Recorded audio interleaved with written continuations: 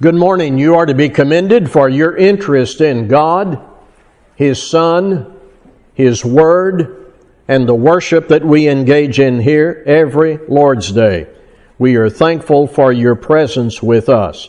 Please be finding in your Bible Matthew chapter 5. I'll be there with you in just a moment. Matthew chapter 5. I had asked a few weeks ago for your favorite passages and made the promise that I would preach on those passages on Sunday evenings. And so several Sunday evenings are now occupied. Tonight, Ecclesiastes 1 verse 2. Next Sunday night, Psalm 46:10. After that, 1 Corinthians 13, 4-8. And then Acts 17 verse 6 and Job 1, 20 through 21. That's the next several Sunday evenings we meet at 5 o'clock. This morning, I want to call to your attention one sentence spoken by the Lord and written in the New Testament. Now that one sentence is obviously part of a section of instruction in Matthew chapter 5, 6, and 7. And I'll briefly bring up that text, and then I'll take us to that sentence. When you open to Matthew 5, 6, and 7, you're going to see in your Bible the Sermon on the Mount. And that gets a lot of attention, rightly so. Jesus delivered this sermon to crowds of people, including His disciples. And when you read this in Matthew 5, 6, and 7, it may occur to you, this is a simple statement of what Jesus wanted to see in His followers and what He wanted them to appreciate, to admire, to apply in their lives.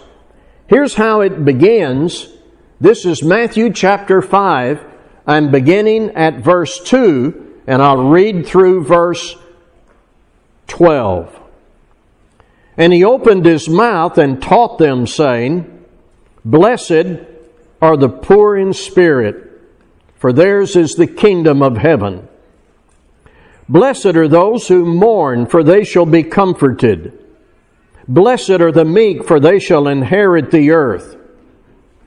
Blessed are those who hunger and thirst for righteousness, for they shall be satisfied. Blessed are the merciful, for they shall receive mercy. Blessed are the pure in heart, for they shall see God. Blessed are the peacemakers, for they shall be called sons of God. Blessed are those who are persecuted for righteousness' sake, for theirs is the kingdom of heaven. Blessed are you when others revile you and persecute you, and utter all kinds of evil against you falsely on my account. Rejoice and be glad, for your reward is great in heaven, for so they persecuted the prophets who were before you. When Jesus finished this sermon, the entire section 5, 6, and 7 in Matthew, the people in the audience who were listening to Him had great clarity and insight about what it would mean to follow Him. It would not be like it had been in the past for many of these people, nor for any of them really, who had been caught up in various religious practices common in their time, many of them driven by human interest. So there would be change for people to engage, as described by the Lord in passages like this in Matthew 5. Now these are called the Beatitudes. That means they're promised blessings, and that's where the Lord begins. Statements of blessing attached to conditions or actions required, or attitudes to be embraced. And today we're going to look at one of them in Matthew 5 and verse 8. Blessed are the pure in heart, for they shall see God. I have two brief preliminaries to get us started, and then we're going to concentrate on what it means to be pure in heart. And the purpose is for every one of us to see where we are and where we need to be with reference to what God offers in Jesus Christ. Two preliminaries. Number one, what is this heart? Well, when you see or hear the word heart, perhaps your first image is the physical organ in your chest that pumps blood. God designed that remarkable machine that men have not been able to duplicate effectively. Many of us see cardiologists and we take precautions, and we may use diet and medication and exercise to keep that instrument in tune. But in the Bible, in most passages where you find this word, it isn't a reference to the physical organ. It is a reference to the inner person. That part of me and you where thinking, planning, ambition, attitude are formed, changed, or maintained. Jesus and Bible writers spoke of either good things or bad things in your life coming from your mind. And that's the heart of Matthew 5:8. Referred to in Proverbs chapter 4 in verse 23, watch over your heart with all diligence, for from it flow the springs of life. That's the heart in Matthew 5:8. My other preliminary has to do with the specific promise in this beatitude. The pure in heart shall see God. That's not immediate physical vision, where you look up and God is clear in your field of vision, as a physical object would be. No. Seeing God is really knowing Him, being acquainted with Him through your response to Him, understanding Him, being close to Him, led to Him and led by Him, living out His will. This is about seeing God in your life, seeing God in your reading of His Word, seeing Him in Christ, seeing Him in your attitude and your activity day after day, and eventually seeing Him in heavenly existence. So the Lord said, blessed are the pure in heart, for they shall see God. The heart is mental content, what's inside, your will, where desire is formed and plans are made and attitude is changed or maintained. Neither the heart nor the seeing in this verse is physical. Now, the only thing left is, what does it mean to be pure in heart? We're going to use the Bible to understand that this morning. And I'll use this question to explore the subject. How do I know I am pure in heart? How do I know I am pure in heart? There are three inquiries to determine if I am pure in heart, if you are pure in heart. Number one, what do I admire? Be turning, please, to Galatians chapter 5. Galatians chapter 5. I'm going to read to us from Galatians 5. You can find that in your Bible, chapter 5, and then find verse 19 of Galatians chapter 5. Verse 19. You're going to hear two lists. And these lists are very different. Now, the works of the flesh are evident. Sexual immorality, impurity, sensuality, idolatry, sorcery, enmity, strife, jealousy, fits of anger, rivalries, dissensions, divisions, envy, drunkenness, orgies, and things like these. I warn you, as I warned you before, that those who do such things will not inherit the kingdom of God.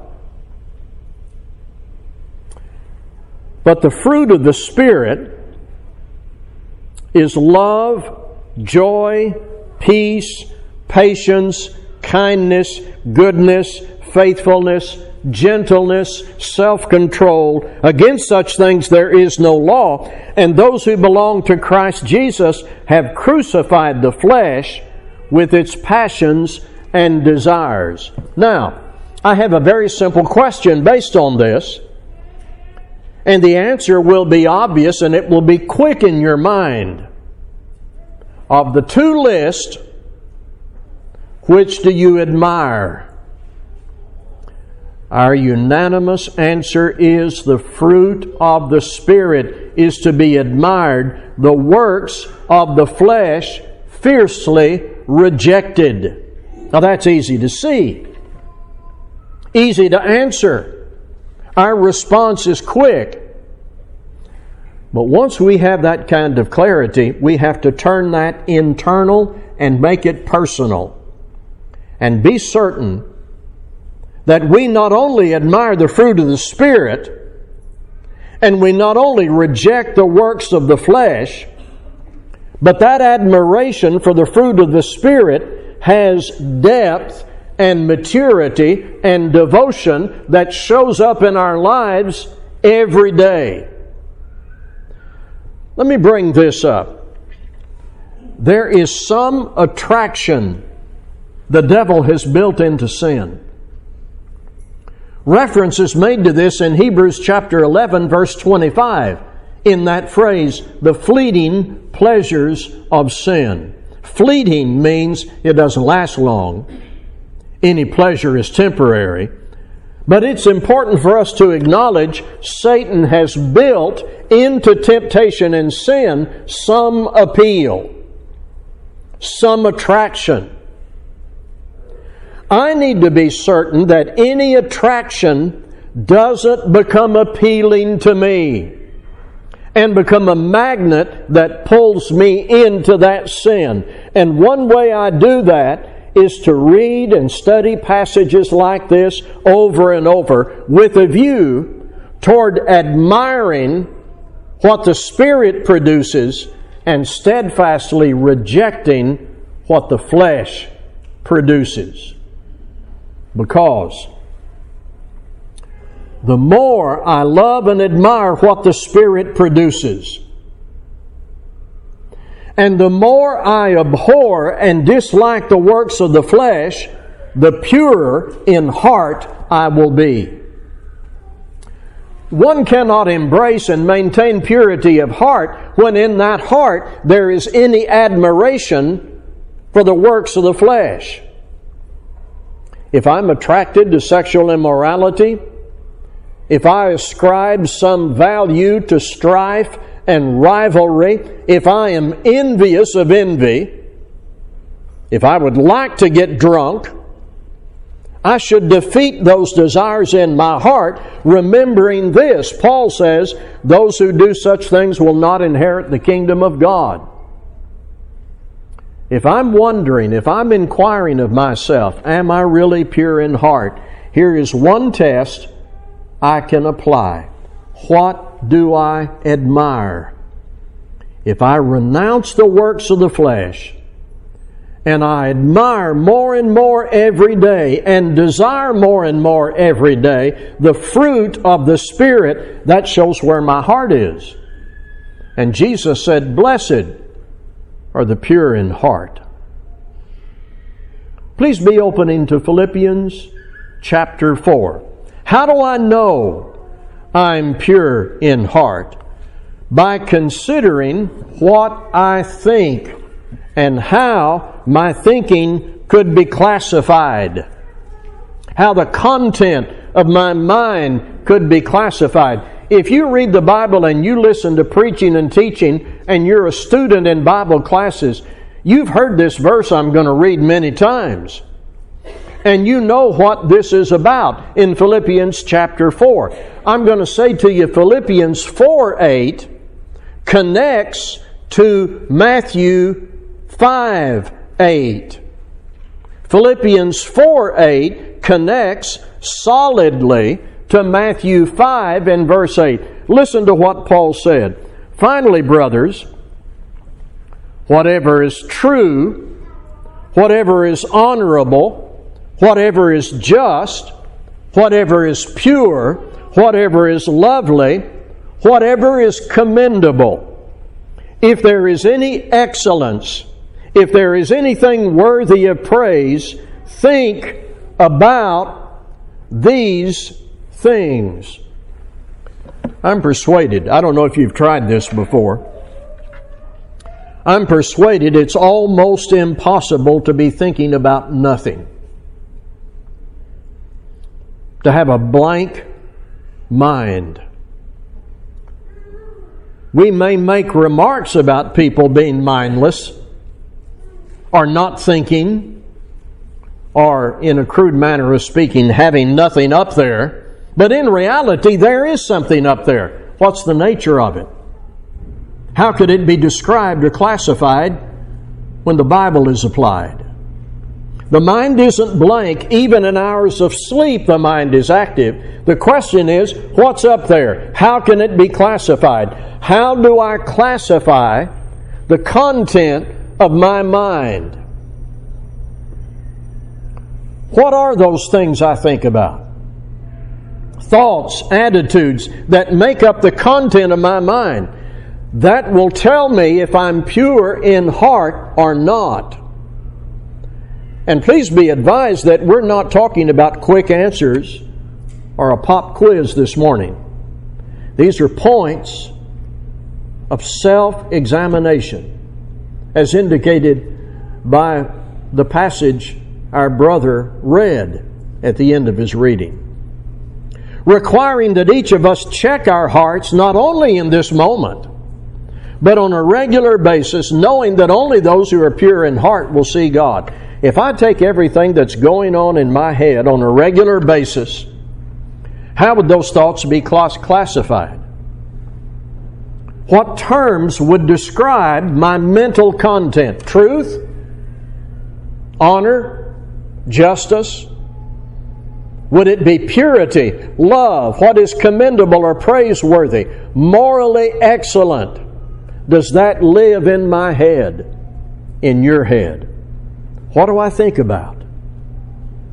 If I took what's in my head on a regular basis, would those thoughts fit into these categories?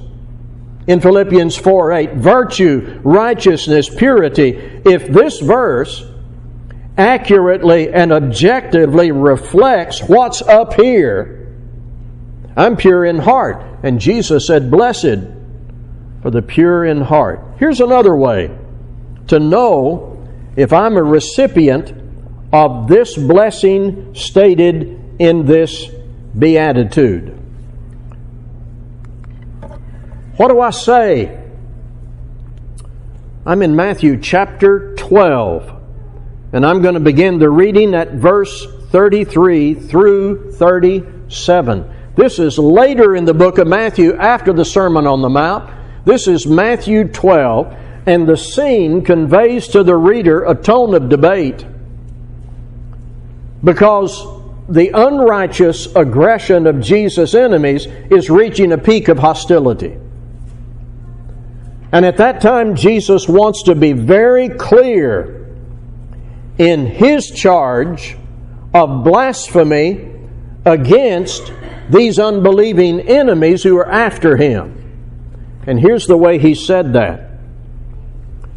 Either make the tree good and its fruit good, or make the tree bad and its fruit bad. For the tree is known by its fruit. You brood of vipers, how can you speak good when you are evil? For out of the abundance of the heart, the mouth speaks. The good person out of his good treasure brings forth good, and the evil person out of his evil treasure brings forth evil. I tell you, on the day of judgment, people will give account for every careless word they speak. For by your words you will be justified, and by your words you will be condemned. I tell you what, folks, if I can get my heart where it should be, I can get my mouth where it should be, both in tone and in content. If I can get my heart where it should be, I can get my words where they ought to be, both in tone and content, because Jesus said, out of the abundance of the heart, the mouth speaks. If I lie, it came not from my mouth, but my heart. If I'm guilty of blasphemy, that originated in the heart. And please remember, we're not talking about the physical heart, but what's here. If I say something quickly, unfiltered, impulsive, that's hurtful, that lack of discipline came from inside of me. If the issue is gossip or slander or lewd speech or taking the Lord's name in vain, an outburst of anger, Jesus tells us the origin. Out of the abundance of the heart, the mouth speaks. Am I pure in heart? Are you pure in heart? That inner purity will show up in our words, both in tone and content. So I'm prepared now to inquire of myself, am I pure in heart? If I'm not, where do I need to be? How do I get there? By using God's Word. Are you pure in heart? What do you admire? What do you think? What do you say? Jesus confers a blessing on those who are pure in heart, and He says, they shall see God. Now, God sees you. Do you see Him? Not right now with physical vision. Do you see Him when you read Scripture? Do you see Him when you worship? Do you learn about the life of Christ and see God there? Do you see God in your life? In your mind? Will you see Him in the best possible way on the judgment day? Blessed are the pure in heart, for they shall see God. Do you remember this phrase? Have your affections been nailed to the cross? And what about this phrase? Purer in heart, O God. Oh, help me to be. Let's be standing as we sing.